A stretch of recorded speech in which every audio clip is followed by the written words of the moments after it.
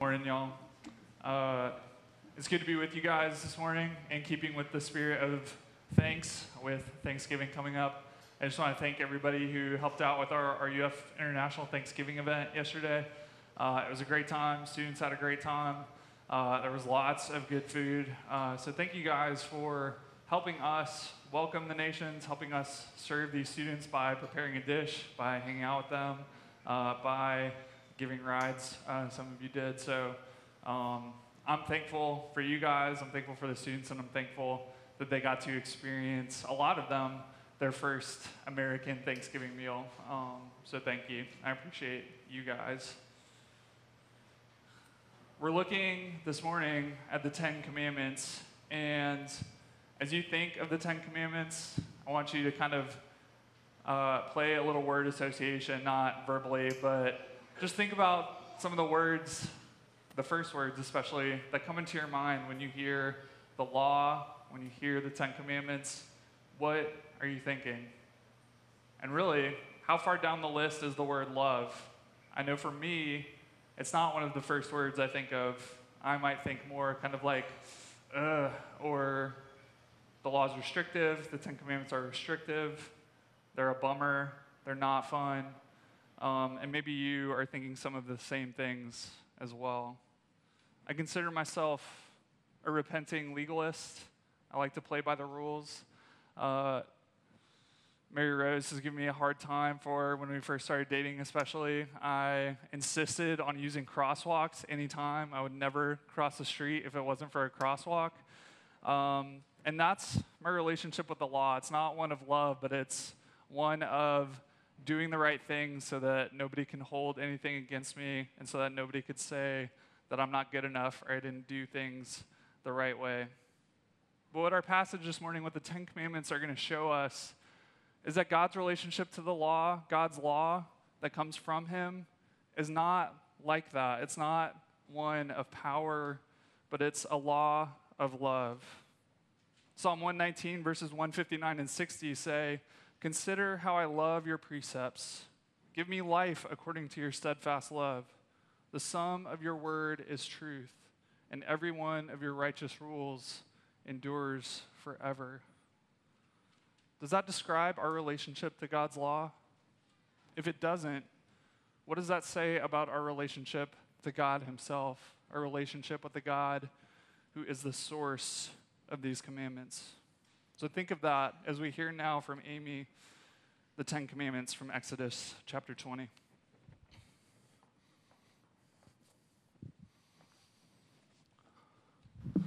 And God spoke all these words, saying, I am the Lord your God, who brought you out of the land of Egypt, out of the house of slavery. You shall have no other gods before me. You shall not make for yourself a carved image or any likeness of anything that is in heaven above, or that is in the earth beneath, or that is in the water under the earth. You shall not bow down to them or serve them. For I, the Lord your God, am a jealous God, visiting the iniquity of the fathers on the children to the third and the fourth generation of those who hate me, but showing steadfast love to thousands of those who love me and keep my commandments. You shall not take the name of the Lord your God in vain, for the Lord will not hold him guiltless who takes his name in vain. Remember the Sabbath day to keep it holy. 6 days you shall labor and do all your work, but the seventh day is a Sabbath to the Lord your God. On it you shall not do any work, you or your son or your daughter, your male servant or your female servant, or your livestock or the sojourner who is within your gates. For in 6 days the Lord made heaven and earth, the sea, and all that is in them, and rested on the seventh day. Therefore the Lord blessed the Sabbath day and made it holy.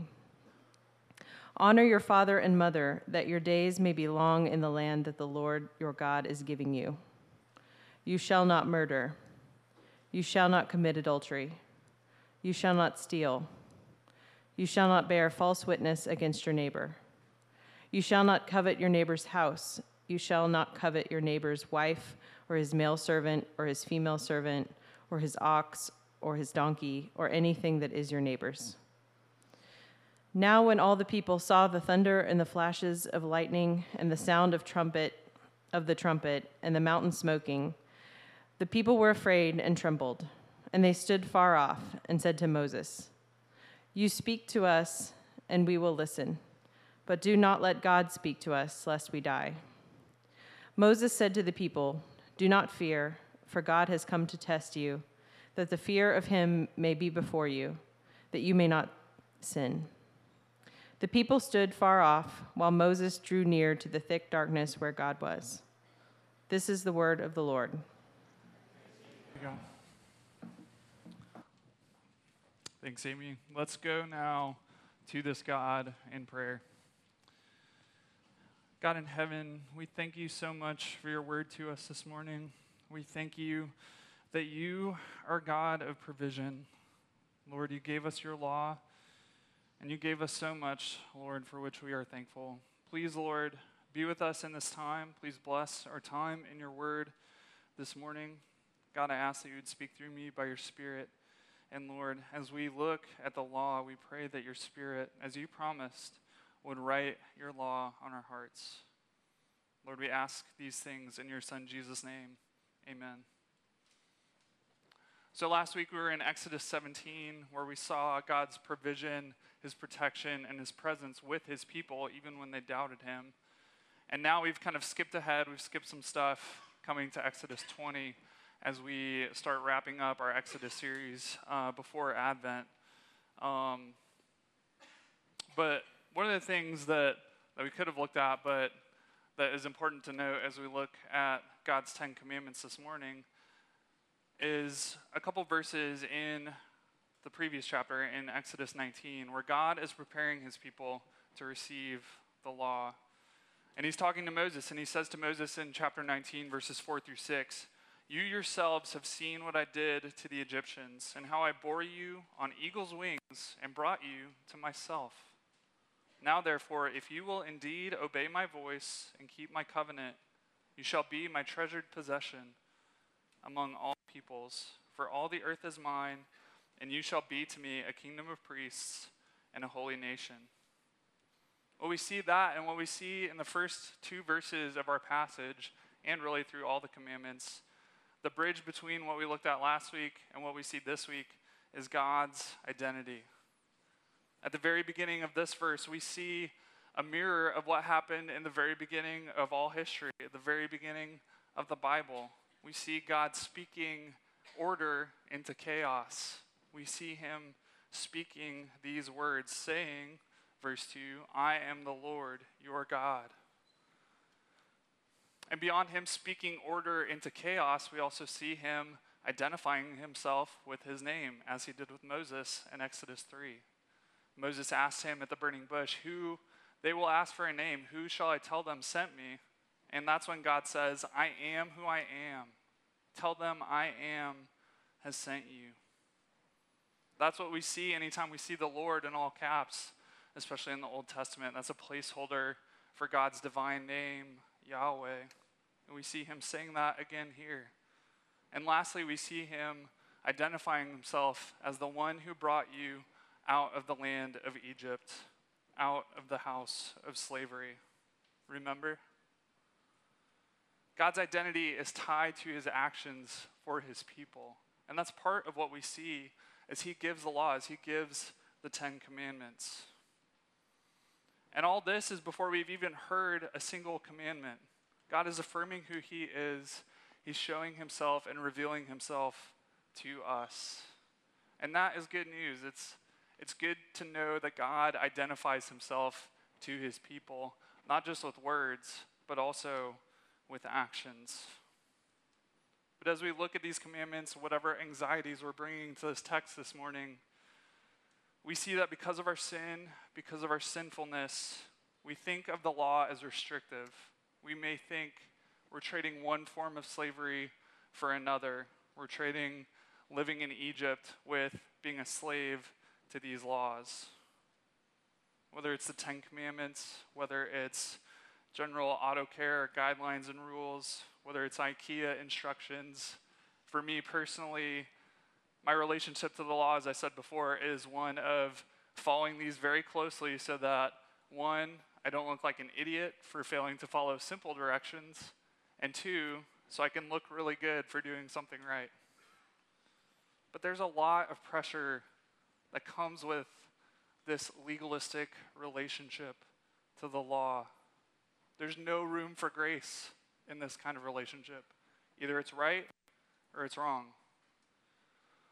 And for me personally, it's wrong almost all the time. Even IKEA instructions, IKEA is great. We have a lot of IKEA furniture, and they make it simple. They make straightforward instructions. But it wasn't even too long ago when I was trying to put together a china cabinet and got a third of the way through, realizing that I had done almost all of it backwards. I failed, and the instructions showed me how I failed.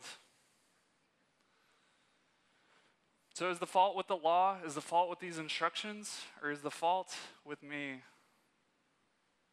The law shows us that the fault is with us. It's with me. It's with our sin as sinful people and as lawbreakers. The law shows us how we have fallen short.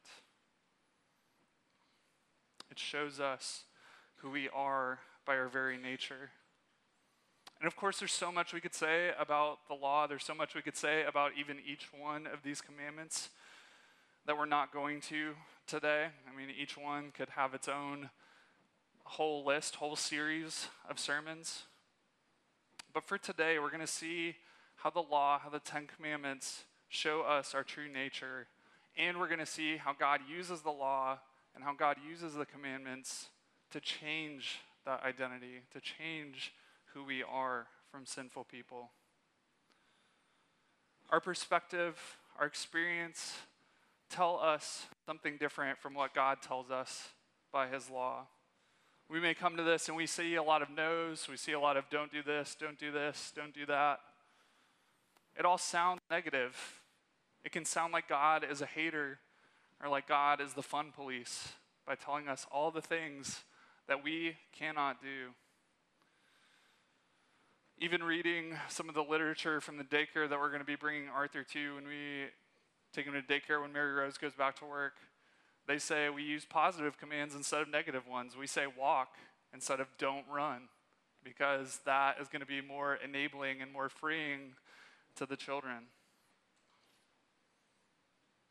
And when we come to the law, we need to think about who we're listening to. It can sound great to be freeing, to be permissive, to be accepting. But are we listening to God? Are we listening to what God is saying about us? Or are we listening to our own experiences and ourselves and what we think is best? If we're listening to ourselves, the law is going to feel restrictive. And it feels restrictive because it's going against our very programming. It's going against our very nature as sinful people. Scripture tells us that we are sinful, that none of us can do good, as Paul says in Romans 3, not even one. And it's easy to give in to the first lie, the lie of the evil one, as our first parents did. When he said to Adam and Eve, did God actually say you can't eat any tree of the garden? And after that said, you will not surely die. For God knows that when you eat of it, your eyes will be opened and you will be like God, knowing good and evil. Like Adam and Eve, we want to be like God. In fact, we want to be our own gods. We might have anxiety. We might not like coming to the Ten Commandments because we want to write our own commandments. We don't want anybody else telling us how we should live or what we should do or when we should do it. We want to do what we want when we want without any instruction or correction. Interacting with international students, I have the privilege of interacting with different cultures, even different religious backgrounds.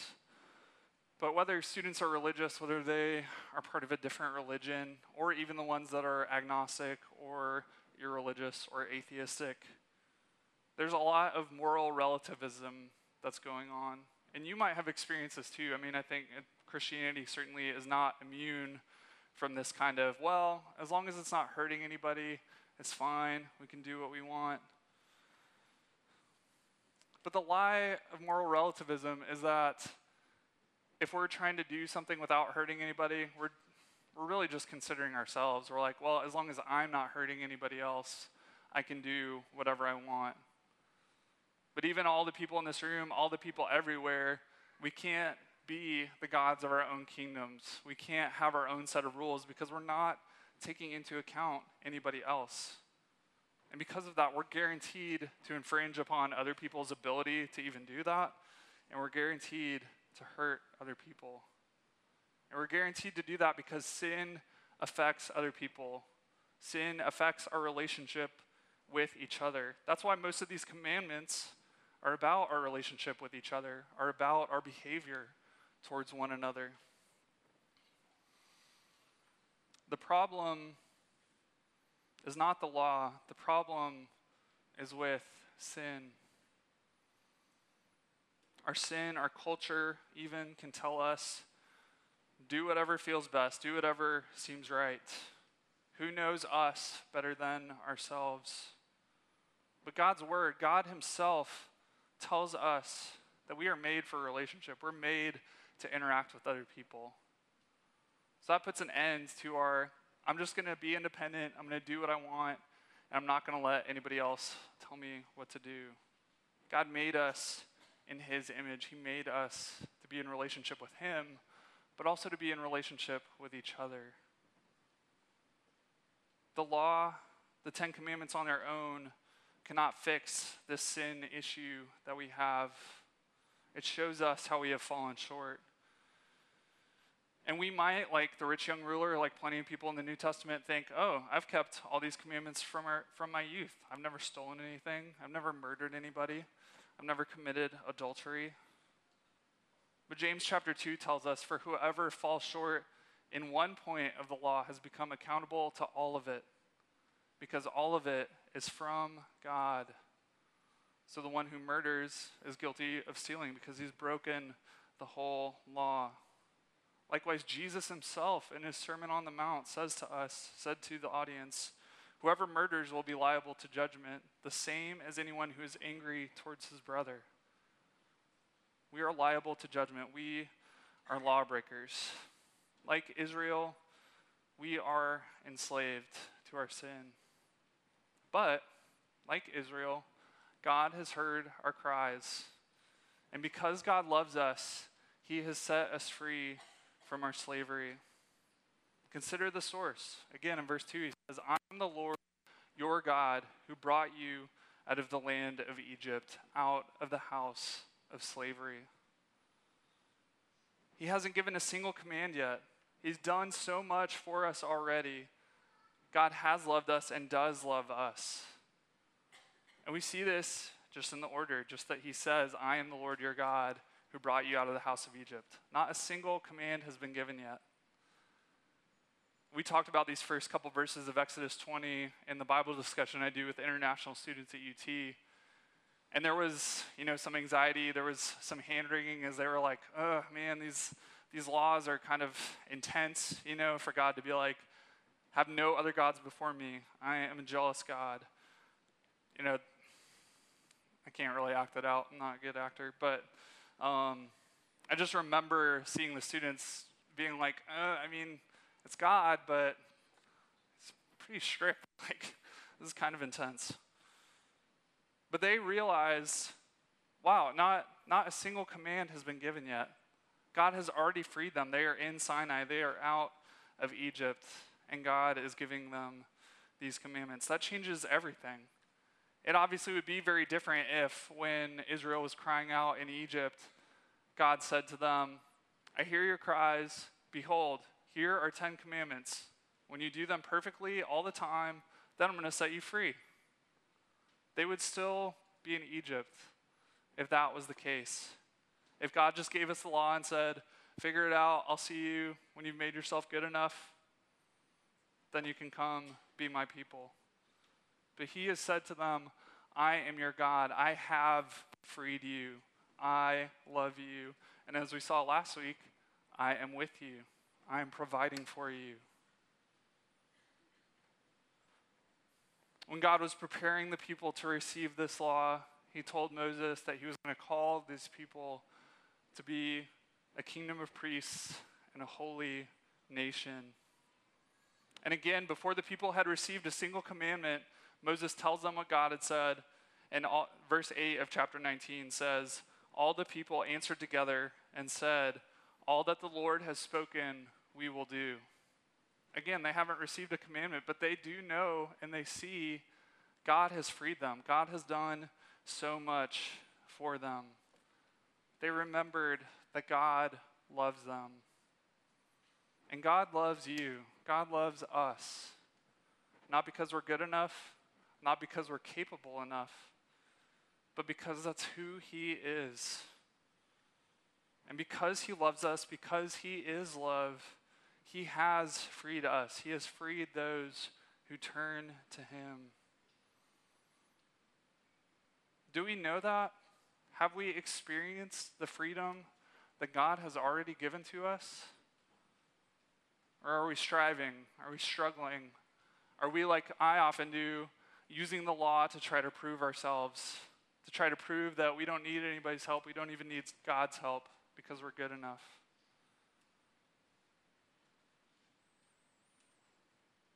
God did not give us the law to enslave us.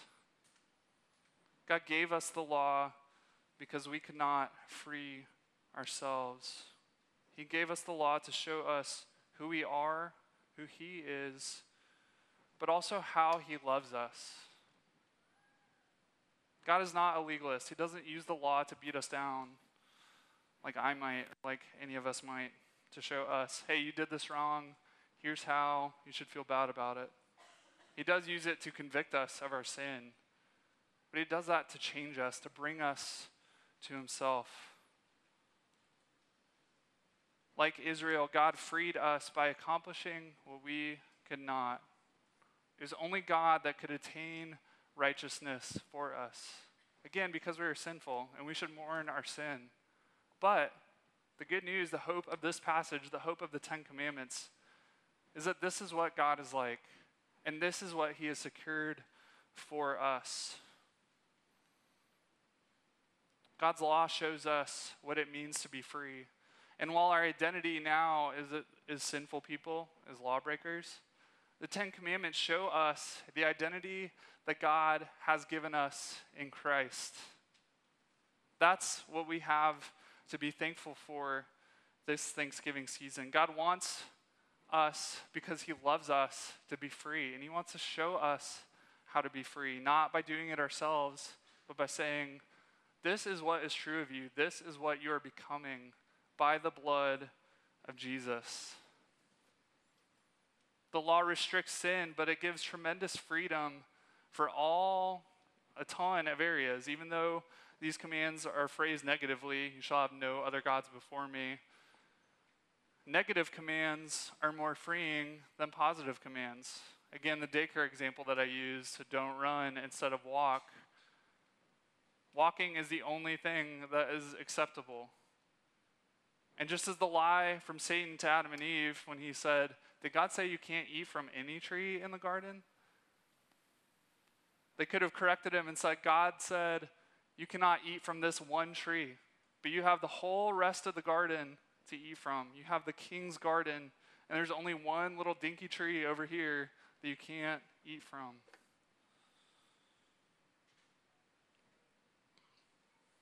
Some of us, myself included, may want steps. We may want the law to be more clear. We may want to use it and see it as the checklist or as the roadmap to how to get to God. And we may want those steps because we don't know how to truly be free. I know I don't. I know when I was much younger, my concept of true freedom was staying up all night, not sleeping, playing video games, eating pizza, and drinking soda, basically just ingesting junk visually, auditorily, eating it, all kinds of stuff.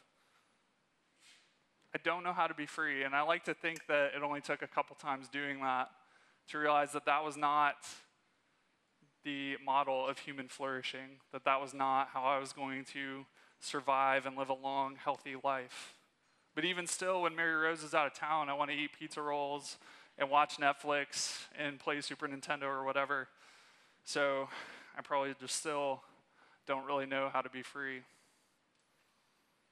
But what we see in the Ten Commandments, what we see here is that God has already freed us. Like Israel, he loves us, and he has freed us. So he gave Jesus for us. Jesus, who himself in John chapter 14 says, I am the way and the truth and the life. No one comes to the Father except through me. I am the way. And Psalm 119 compares, as we said earlier, it compares God's commandments to his steadfast love, compares them to the source of life, because God himself is the source of life. He has given us life.